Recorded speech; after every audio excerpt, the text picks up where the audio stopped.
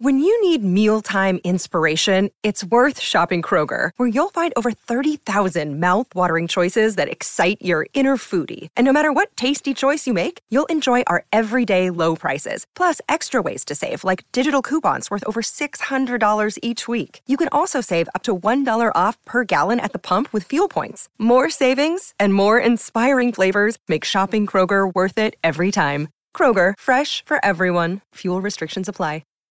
This episode is brought to you by Shopify. Forget the frustration of picking commerce platforms when you switch your business to Shopify, the global commerce platform that supercharges your selling wherever you sell. With Shopify, you'll harness the same intuitive features, trusted apps, and powerful analytics used by the world's leading brands. Sign up today for your $1 per month trial period at shopify.com/tech, all lowercase. That's shopify.com/tech.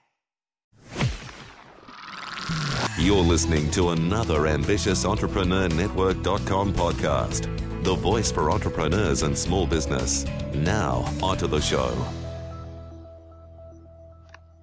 Welcome to Business in Heels podcast, the podcast that inspires and educates women in business globally to succeed. Now over to your host, Anne-Marie Cross. And welcome to another episode of Business in Heels podcast. Yes, I'm your host, Anne-Marie Cross, the podcasting queen and creator of Podcasting with Purpose, helping you go from invisible to influential and profitable with a podcast. Now, joining me on today's show is Kirsten Gunnis. Kirsten grew up in Broken Hill, New South Wales before she moved to Brisbane, and she began working as a junior in a large corporate, and she built her career by working her way up through large organisations. Now, her last role was global, with oversight of more than 1,000 people and $700 million US.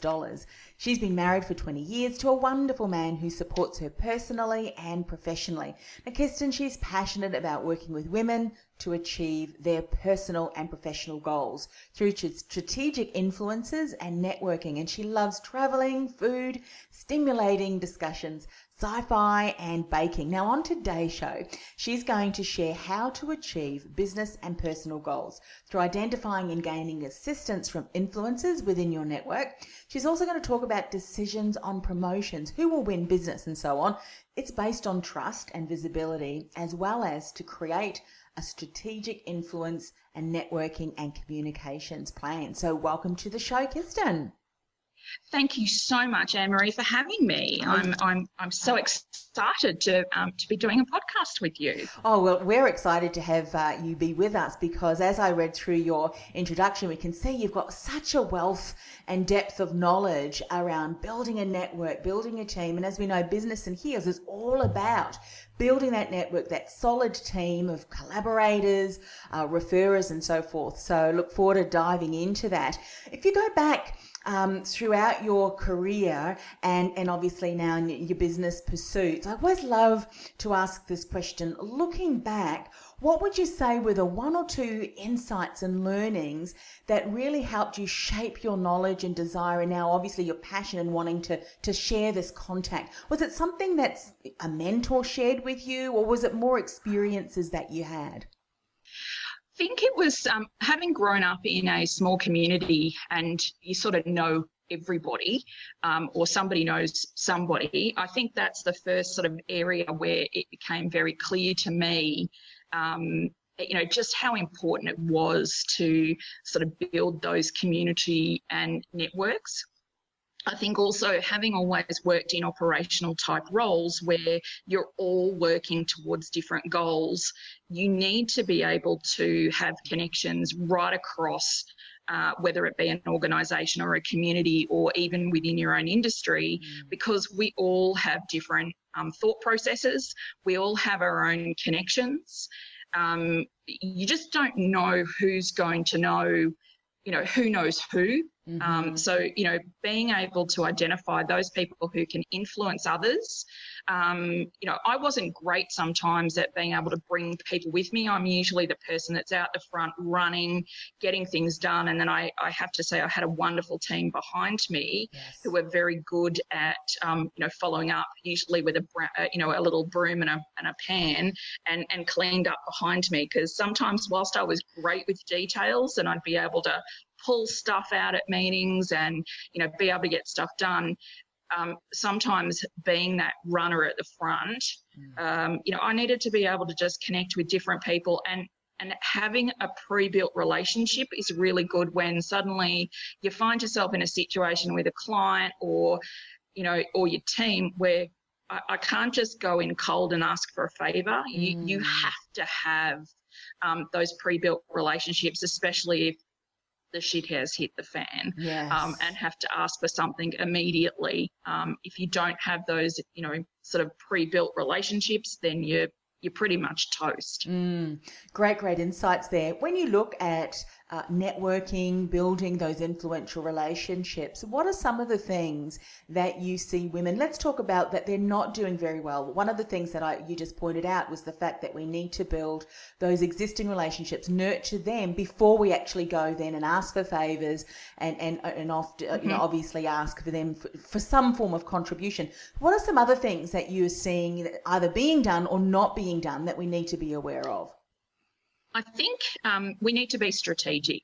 I find quite often that we don't sort of think through or don't put a plan together. I'm very big on, in my corporate roles, I would actually print out the org chart. So if you're in organisations or if you're looking to try and build business, work out who's in what role, whether they're a positive enabler or influencer or whether they're perhaps a negative enabler. Identify those types of, individuals because they're the ones, decision makers or people who might have influence over a decision maker. Identify who those are and then work out how do you get to them, through your already existing network. Yes. I think the other thing too is quite often women focus on the busy work. In my experiences, it's not the busy work that's going to get you where you need to be. I was somebody who would routinely get 6,000 emails a month. That's busy work for me. Yeah. It doesn't actually get my goals done. That's just a lot of reading. So I pre-built rules. My rule at work was if I get something on a CC, it goes into an email box and I don't even see it. That's just busy work and part of it's ego-based as to why people use things like CC. Take that time that you would normally spend reading all of those things and actually go out for coffee. Coffees are a great way for me to meet people, have a one-on-one conversation. I can get to know them. We can move barriers down really, really quickly. You can also tell a lot about people by what they actually order or how they can sit. If their legs move really, really quickly or is it that they've got a lot of anxiousness and you need to help calm them down a little to be able to have a conversation. It's about reading people and learning those skills about how to read people. Yes. And I think it's determine how much time every week that you're willing to put to networking. It's really important to have that goal. I had one woman I mentored. She put a $20 note in her phone case and that was her budget for coffees for the week. Yeah. And I do whatever works well for you is my sort of mantra, I suppose. Find the best way to do networking. If you prefer to work a room. My energy, whilst I can work a room, I'm actually more of an introvert networker because I'm constantly on running all the time as far as my brain, and so I lose a lot of energy when I'm actually doing that. So if you prefer one-on-ones, do it that way. Just work out what's most comfortable for you and what's going to get you the results. and then go there. Yeah, love that. It's the intention, isn't it? Otherwise, if we just expect anything, it's like anything, isn't it? When we just hope that it will happen, it doesn't. And I love the way that you said, have a strategy behind that. And we're certainly going to dive in a bit deeper into that, because what I have found that women either fall into two camps, and I've been there myself, where they go, right, I'm going to go networking, going to have coffee meetings and so forth, but there's no strategy around that. So it's great conversations. You made great friendships, which is great. It's very important, but it never really goes to the next level because we may be afraid to ask. We don't know how to ask or approach them. But one of the things that you wanted to talk a bit more about was around how to achieve the business and personal goals through identifying and gaining assistance from influencers within the network. So if we are establishing, we've got a strategy on that fits with us and our style, we are regularly meeting people, and we're starting to recognize, okay, well, some of these people are influencers. They've got a whole lot of my ideal clients and so forth within their network. What's the next step? How do we go by gaining their assistance? So the first thing I would say is you need to ask for what you want. Look, I'm really good at reading between the lines, but I have to say I have not yet got that skill set of reading other people's minds. I think sometimes I do, but I don't. And I think that's something that we forget every time. Is that if you're not actually asking for something, how can you expect somebody to read your mind and then just give you what you're looking for? So be upfront with people, tell them what you want. And I think you have to sort of do it on a regular basis too. We're all really, really busy, and, you might go and meet somebody and have a chat with them, but in the meantime, since you've seen them in 3 months, something might have happened in their life. Their job might have changed. They might be really, really stressed. So it's about how to keep that message happening consistently, but it's also about asking, well, what can you do for them? And, quite often I try and finish, or at least partway through a coffee conversation with somebody, I always say to them, well, how can I help you? What can I do for you? To assist you in your goals. Yes. So it's a two-way street at the end of the day, but I think those are the things people just need to remember. And it is a mindset change to be able to actually get confident and comfortable in asking for help is something we all have to overcome, because most of us are, we don't want to seem weak. It's not, asking for assistance is not being weak, or you won't be undermined. If you ask the right people, they're more than willing to give a lot of their time, energy and connections. Yes, great feedback there. Now, often in the situation where we say, and you've just modelled that so beautifully for us, what is there that I can do for you?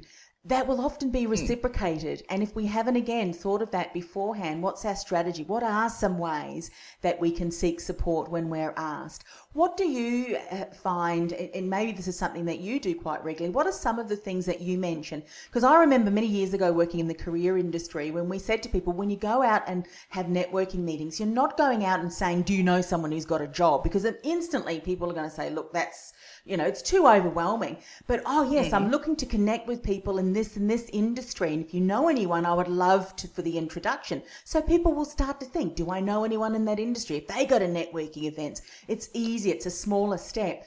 What would you say when it comes to networking? Oh, I need clients in that area. I mean, that is just too overwhelming for anyone. But so what are some of the things that you've done that works really well?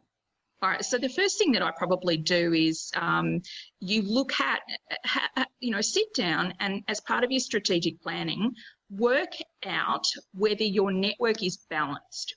So unfortunately, LinkedIn doesn't show this anymore, but it used to be able to show you in 3 quadrants, and it used to be able to show you, a hierarchy perspective of your connections, geographical location, and industry. If you don't have a balance across all 3, because people are looking for different types of things all the time. So one of the things I try to do is identify a broad spectrum of industries. I want people that are in lower level positions all the way through to executive and business decision makers, because I don't know what somebody might ask me. also geographical location. Business in Heels is global, and I've worked globally, so I have a really great network across multiple countries, and I utilise that when people come to me and ask me for assistance. So I think that's step one, is to be able to say, well, what have I got? And a really great example is, this is a real life one, is I had a person sitting in front of me going, I'm a graphic designer, I want to leave and start my own business. And when we actually looked at her network strategically, what we found was the only people that she knew in her LinkedIn connections were graphic designers or people in the graphic industry environment, or, they're not going to help her bring clients in the door. So you need that balance. You need a real diversity. And when I sort of showed that through to her, she sort of went, oh, I think I'll stay where I am for the moment while I take the time to build that diversity. Yes. So I think that's a really good start, is to sort of say, well, what is my network made up of? And what's next? What do I have to do? And go out there and say, well, have I got diversity in my industry groups? Have I got diversity in position roles? Do I know people who are decision makers? Do I know vendor managers? Do I know, marketing managers? You need a real diversity. And then if you're working and we're all working more virtually, geographical locations, if you can build that up over time, I think that helps. Yeah. Fabulous. And with what you're explaining, it shows me or tells me that we really do need also to have a system where we can monitor, track, keep notes, because otherwise it becomes so overwhelming, particularly if you're regularly meeting with people. You mentioned LinkedIn, great platform. Are there other pieces of technology that you now use in order to monitor, track, so that you can keep hold of conversations, make notes as you're meeting people? Yeah. I suppose my biggest thing is I actually write notes when I'm having a conversation with people. I am a talker. It's well known. I talk a lot. And I had a mentor once say to me, if you can talk less and take notes, that actually refocuses the brain. So I actually do that, and I write notes, and what it also does is it reinforces in the back of my brain and puts it into my subconscious that, oh, this person's looking for this, and this. Now, sometimes I've just had a coffee meeting with somebody, and funnily enough, I've actually automatically identified somebody I want to connect this woman with. Yeah. And that's pretty quick. But then I also make notes. So you can use tools such as Microsoft Contacts. There's a big blank box in there. If you go into the contact section, and after you've put their name and their phone number and their email address in there, there's a big blank spot. Put in, after you've had a conversation, what it is that they're looking for, so that when you go to meet with them again, or maybe you're trawling for something, you can look through all of your contacts. You don't have to have an expensive CRM process or system or software to be able to do that. Create a spreadsheet. Spreadsheets are great. You can look at data different ways. You can also export from the majority of email systems, which have got most of our contacts in them. Try and keep a centralised environment. And I also think the other important thing is to really agree with yourself how many hours a week you're going to dedicate to connecting. So whether that means physical connecting via a one-on-one coffee or going to an event, whether it's a virtual coffee with people, I do that a lot, or even just sitting down and responding to LinkedIn connections. I always write back a personal note, and my personal process is that I don't really want to connect with somebody unless I've actually met them, because it's really hard for me to help that person if I don't actually know what they're really wanting. So by sort of going back to them and saying, hey, thanks very much for your connection invite, but can we meet either virtually or one-on-one, and I can get to know more about you. But I think it also hones back to that thing when I do meet with people, I know more about who can I connect to with who. Yes. So I've set a certain amount of time out of my week to say, hey, I'm going to dedicate time to all of my networking activities. When you look at Oh, I love that. I mean, there's a million questions that I know people will want to have me ask you. So if you've got so many hours a week, I mean, obviously meeting new people and having conversations, it's such an important aspect of what we should be doing. So do you have an allocated percentage of time that you can say, look, if you really want to start to build influential relationships that you can leverage, that you can give to, obviously it's reciprocal, you really do need to do this seriously and dedicate X amount of time? Yep. So I actually dedicate Tuesday and Thursday to coming into the CBD, and that's so I can physically have conversations with people. And everybody knows that I hang out at the Grand Hyatt because I like them, and it's also I found a place where it works for me, where it's not. Cafes are great, but they're a little bit noisy. So I've just found a place like this is a little bit easier for me, and it's more conducive to having a conversation, especially with women, because it's just a nice environment. Yes. But I think that's the first thing is work out where you're going to do them, and dedicate, whether it's 8 hours across the entire week. For me, it's 2 whole days because this is what I do. Yeah. So I have to have enough sort of time, and I use tools like Calendly. So I can send out a link to people when I, whether they connect through to me, and I say, well, it gives them the ability to select the time and the date when they want to meet with me. So it's just using the tools that are available. And for me, it's 16 hours a week, and that's a lot. Yeah. But good super connectors, that's what they're doing. They're spending that time to just spend with people. Yeah. And how long do you allocate, on average, a coffee meeting? Half an hour. If it's just a new person, I think you can do that well.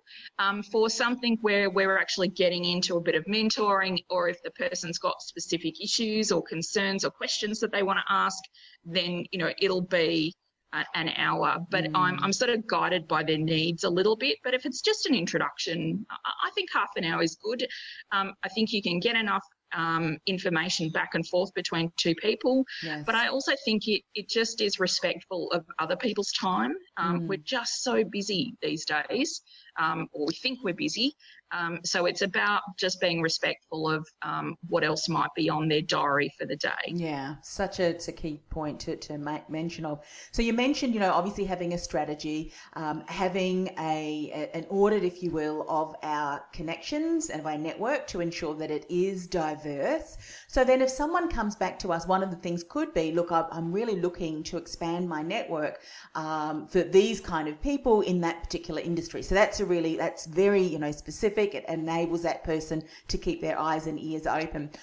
One of the things that I know many of the Business and Heal members were looking for, opportunities to speak. So maybe they're very clear on, who they want to speak to, and say that was an area that they're looking for, any opportunities to speak, to share their message. So could that be an example that they would say, look, I'm always looking for opportunities to speak, this, that, and the other? That would be something. What other things do you say that you can ask someone if you're reciprocating, obviously, with providing value? What are some other things that work well?